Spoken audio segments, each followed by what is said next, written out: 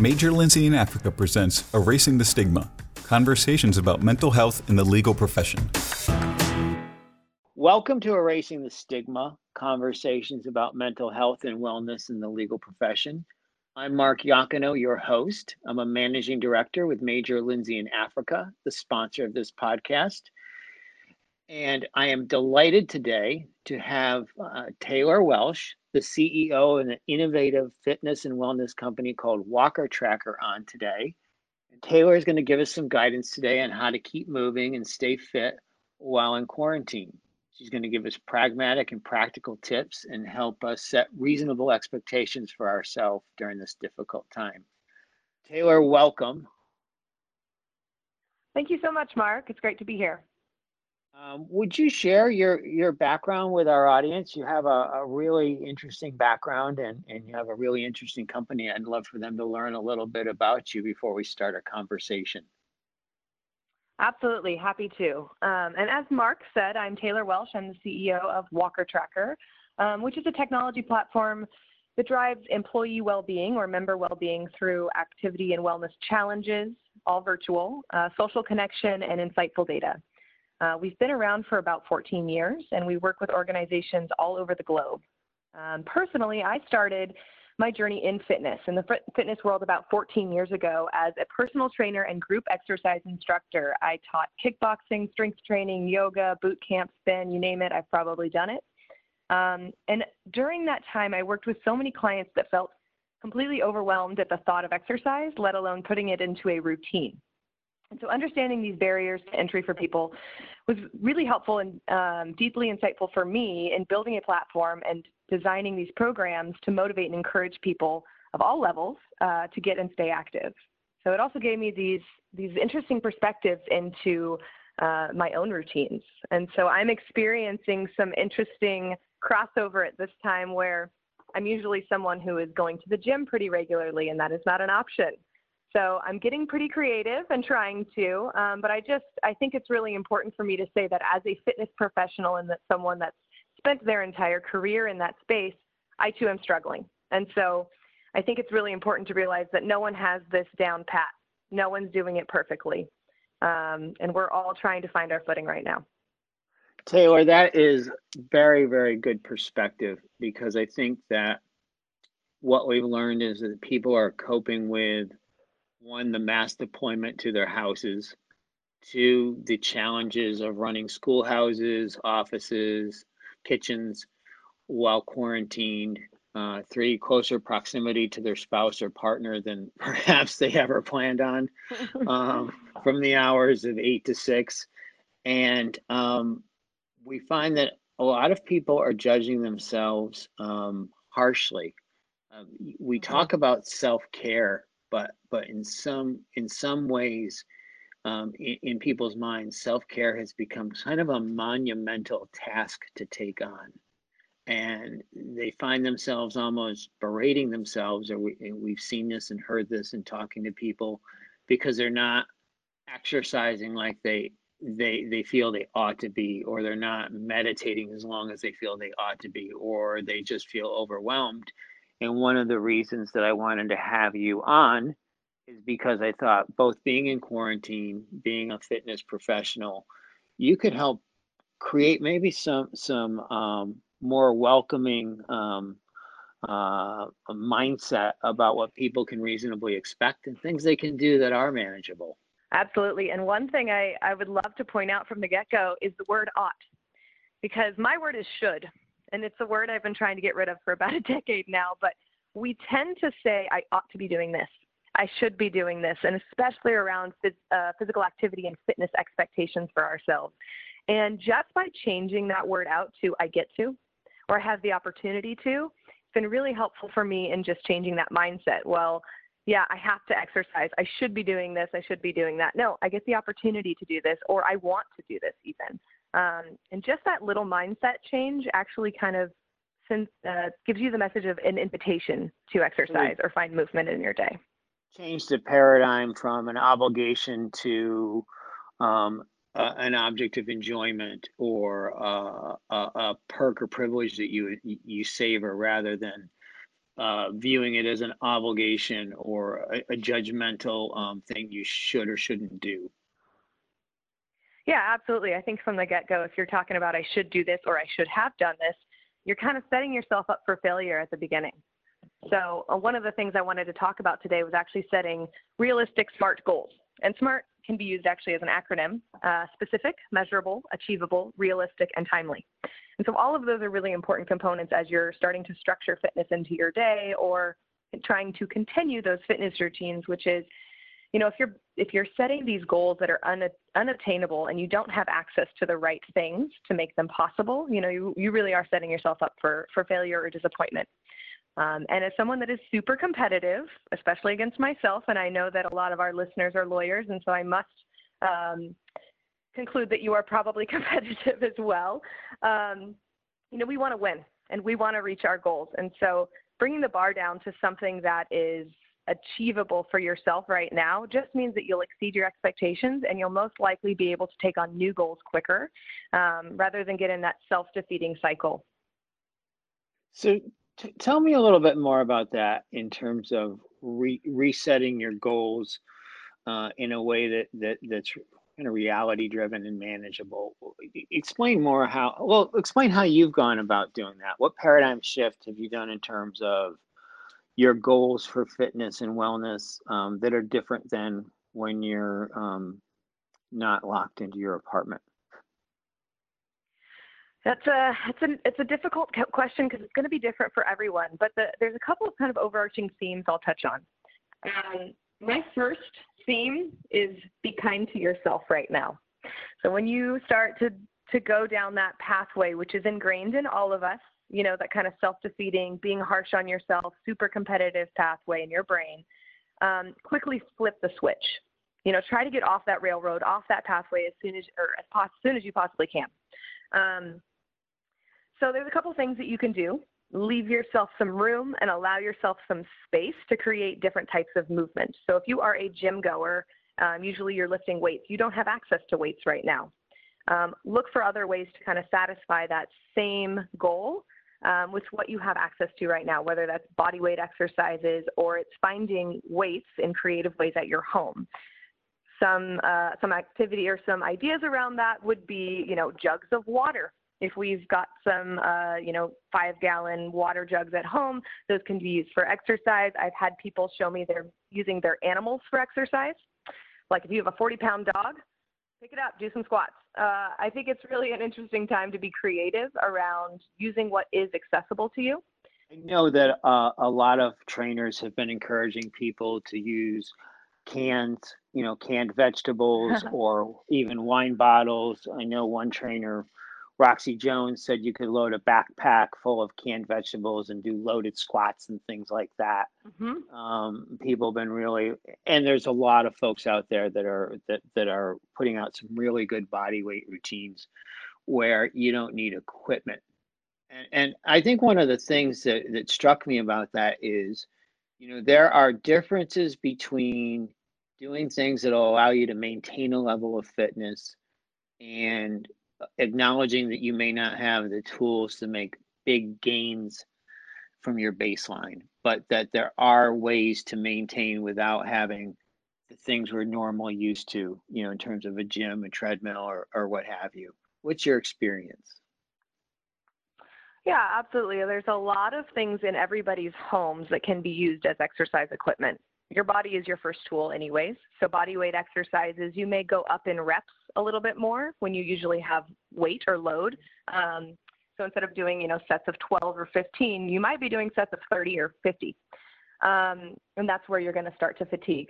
But I think it is an interesting perspective to start, and you had mentioned this, to look at it from a place of preserving your fitness level rather than looking at big gains right now, and allowing yourself just a little bit of space to do so. So some of the other things you can use, furniture, a sturdy bench or a chair or even an ottoman for step-ups, for air squats, for inclined push-ups. It could even be a bench for presses if you are using weights of any sort. Your home, you can use your stairs. You don't have a stair climber any longer, but you probably have access to some stairs somewhere. if you have any open space, that's a perfect environment for if you want to take on yoga or if you are looking to do body weight exercises. Hallways.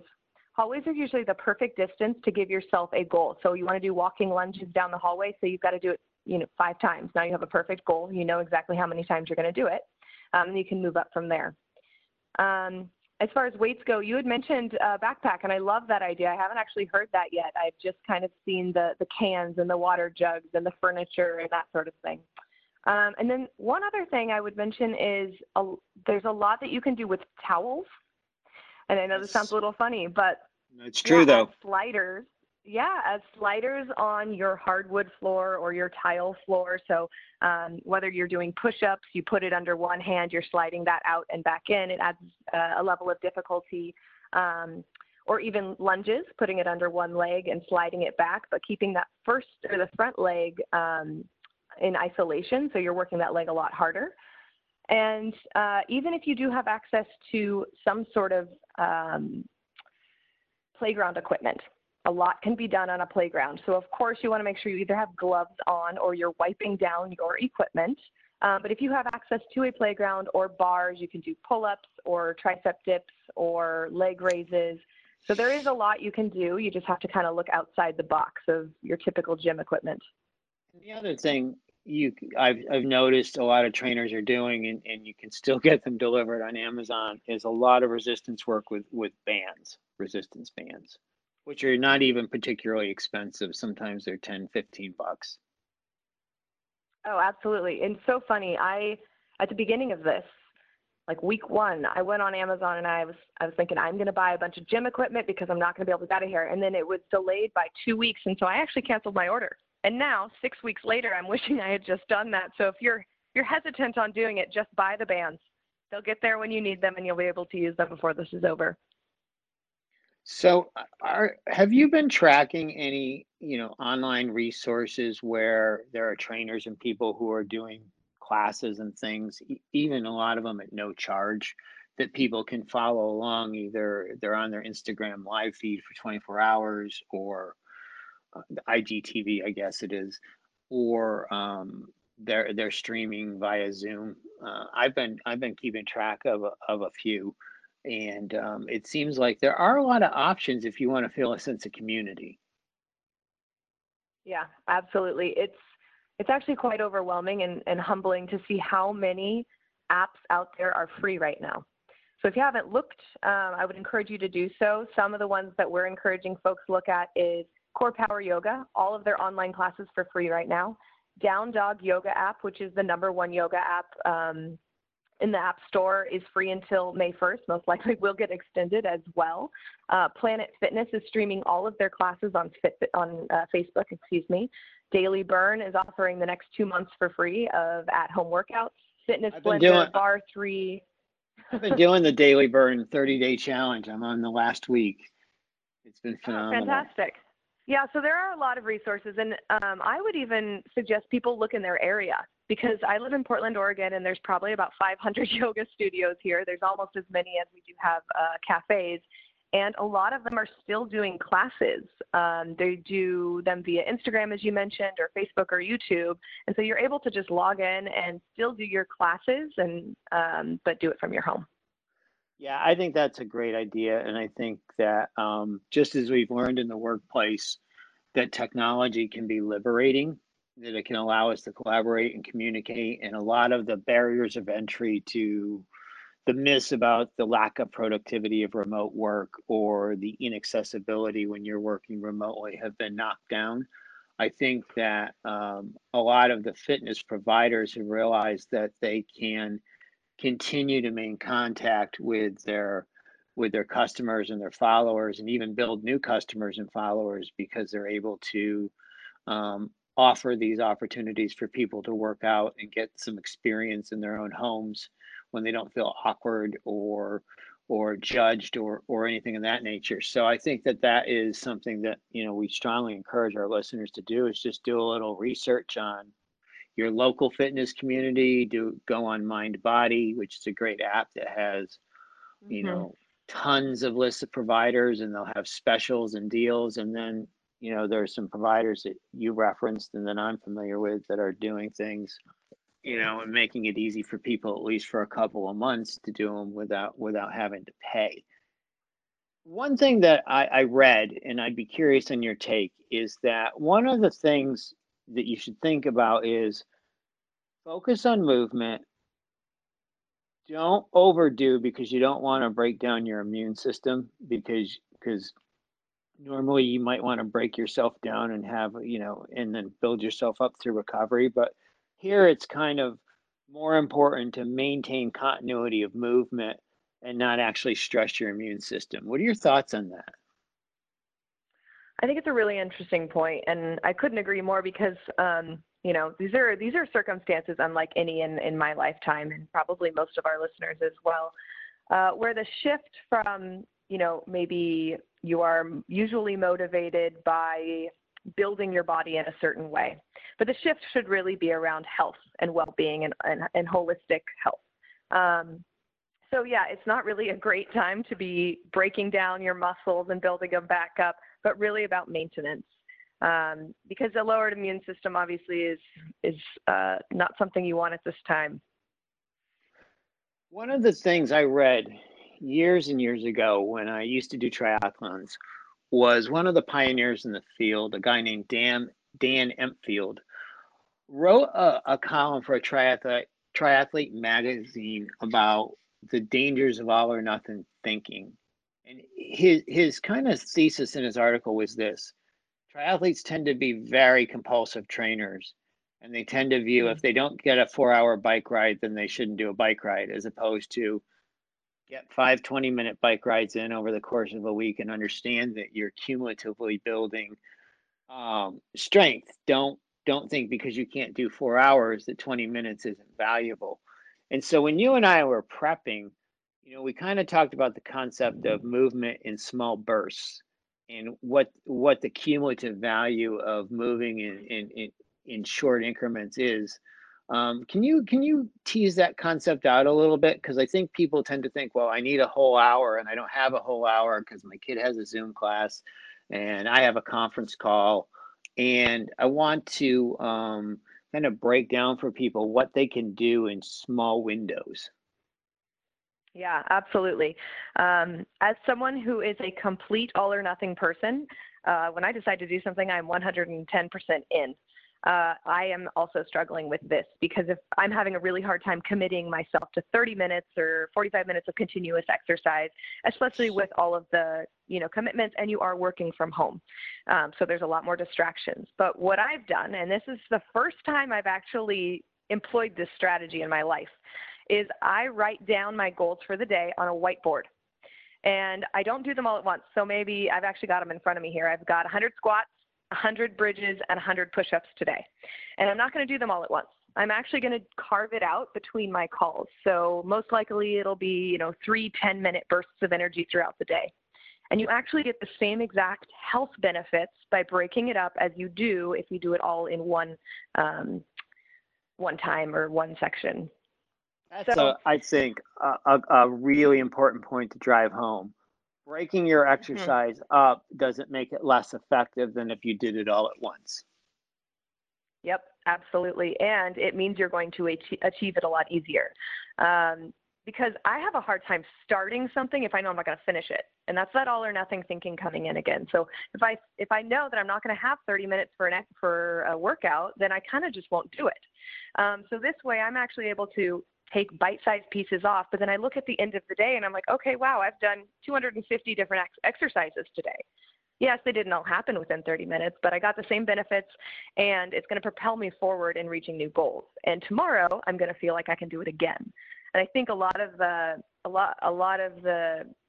the goal is right now is just to get it done, right? To actually have exercise built into your day. To piggyback off of that, breaking it up into manageable parts throughout the day, there's two things that I'll mention that are really helpful for me. First is to schedule it. So I find that if I sit down in front of my computer and I'm inundated by emails and conference calls and sales calls and internal meetings and all this stuff throughout the day, if I don't schedule it, my time is gone. It's 7 p.m. and now it's time to spend time with my family or cook or whatnot. And so I have to actually carve time out for it throughout the day, which has been really useful for me. And I treat it like any other appointment. It's an appointment with myself, but I'm going to do it just like I would honor a call with my employees or a call with a customer or anything like that. So it's not an option if you build it into your schedule. And the second thing is to set boundaries. And if you're anything like me, you are working, living, eating, exercising, doing everything in one place right now. And so it's really easy for all of those things to kind of blend together. But if you can create some boundaries, whether that's like I exercise in this space, I eat in this space, and then I work in this space, and kind of clearly delineating between those, it can help you actually transition between those things and make sure that you're doing it instead of getting distracted while you're exercising because you see that you've gotten a new email or something like that. So parsing those things out just a little bit and setting clear boundaries can help you build that structure into your life. I have found that to be extremely helpful. I have been, I will have to say, I've been remarkably disciplined in ways that I didn't think I was capable of in terms of continuity of exercise. And it really Mm-hmm. came from, doing a program. I did HipBurn's 30-day challenge and being part of the private Facebook community so that I felt like this collective energy. It involved doing some live stream classes with my local fitness studio, so I feel that connection. But I've been good about scheduling it, and I make sure that where I work and where I work out are separate, and where I eat is separate. And so there's a little area in the living room that's my little dojo. There's an area in the dining room table that's my office, and then there is the Mm-hmm. island, which is where I take my nourishment. But it's all on one floor, and it doesn't seem like it's important, but it is because my computer isn't by my exercise equipment, the little that I have, and I'm not eating food among my papers. So I think that's a great suggestion, and putting it on the calendar, because in a lot of cases when you're going to have calls, when you're not, and when your kids are going to have their classes and stuff. So scheduling 10 minutes on your calendar to do 30 squats or 40 squats or whatever, 50 push-ups, whatever it is, by just setting those little timers, and you just go to that area and you do it. And I don't mean to imply it's easy, because you and I both know it isn't, but it does help to impose a structure, and to impose a structure that in and of itself isn't overwhelming. Yeah, absolutely. I'm just thinking right now, it's like make or lower the barriers to entry for exercise for yourself right now. If there is anything you can possibly do to best set yourself up for actually doing the exercise, why not? Like if it means that you're creating boundaries or you're trying to build it into your calendar every single day. If you're feeling like, I don't think that'll work, just try it. Like if you can just lower any boundaries right now or any barriers to entry, I just think you should, do it. Like let's make it the easy option. I'm all about making it easy for people and myself as well. That is really, really good advice. I think one thing before we wrap up that I'd like to explore with you is, we've talked about movement, we've talked about scheduling some movement, we've talked about breaking movement down, and we've talked about maintenance. One thing we haven't talked about is something that is intensely hard for people to do, but is intensely essential to survival, which is breathing. Yeah, it is super important, and we all forget about it. So you can, and I don't know if a lot of the listeners here know who Wim Hof is. If you don't, I suggest you go Google him. He's an incredible human. But you can control so much of your anatomy and your environment by just the way you breathe, whether it's paying attention to your breathing or it's changing the way you breathe. It's kind of like a mini vacation from your life if you can use it correctly. I think that is a great point, and I want to stress to the listeners that doesn't necessarily mean you have to go full meditation, and don't let the concept of meditation derail you from thinking about breath work, because learning to count your breaths, or learning to inhale and fill your ribs with breath, and 5-minute breathing sessions with some guidance can be enormously beneficial. Don't let the concept of meditation or the thinking that you need a perfect setting or a perfect room or bells or gongs or anything else undermine the fact that if you can take 5 minutes a couple of times a day to breathe, you will think clearer and feel better. And I think we often forget how essential breath is. And most of us don't really consciously think about breathing better. We just sort of breathe by default. Yeah, most of us are unconscious of that aspect. Like, when was the last time you stopped and you took a really deep breath? I think we should all try and employ that strategy at least a couple times a day. And I really like what you just said about meditation, because I actually use the word mindfulness, because I think meditation does come with a lot of stigma. People are afraid to start, or, they do expect they need gongs and whistles and all the things. But it is the most accessible thing that you can do for your mental health right now. Be mindful, be present, whether that's downloading Headspace or Calm, which both are free right now, or it's taking 3 deep breaths and focusing on your body. There's a lot of very, very easy ways to be mindful throughout your day and practice those. One really entry-level book to breath work is called Just Breathe, and it's by Dan Brule, and it was the first book I read around breathing and kind of using that as a mindfulness and meditation strategy, and it's super accessible. It's kind of, the 30,000-foot view of all the different breathing techniques that are out there. So if one really speaks to you, then you can dive in, get another book, research it, and try to employ that. But this is a really good entry-level breath work book. It's great. It's really, really accessible. You could read it in a couple of days. And it's also something that you don't have to read cover to cover. You can look in, see what is really speaking to you, and just read that part. That's an excellent, excellent recommendation. And I think one thing people are doing a lot more of is reading, and especially if it isn't dense and it is accessible, I think people will respond positively, because breath work doesn't have to be mystifying or cosmic. It's just it's a process of slowing down and just learning to control your lungs, and it has all sorts of positive impacts on the rest of your systems and organs. So that doesn't require any equipment but yourself. Um, I'm glad you were able to make a recommendation.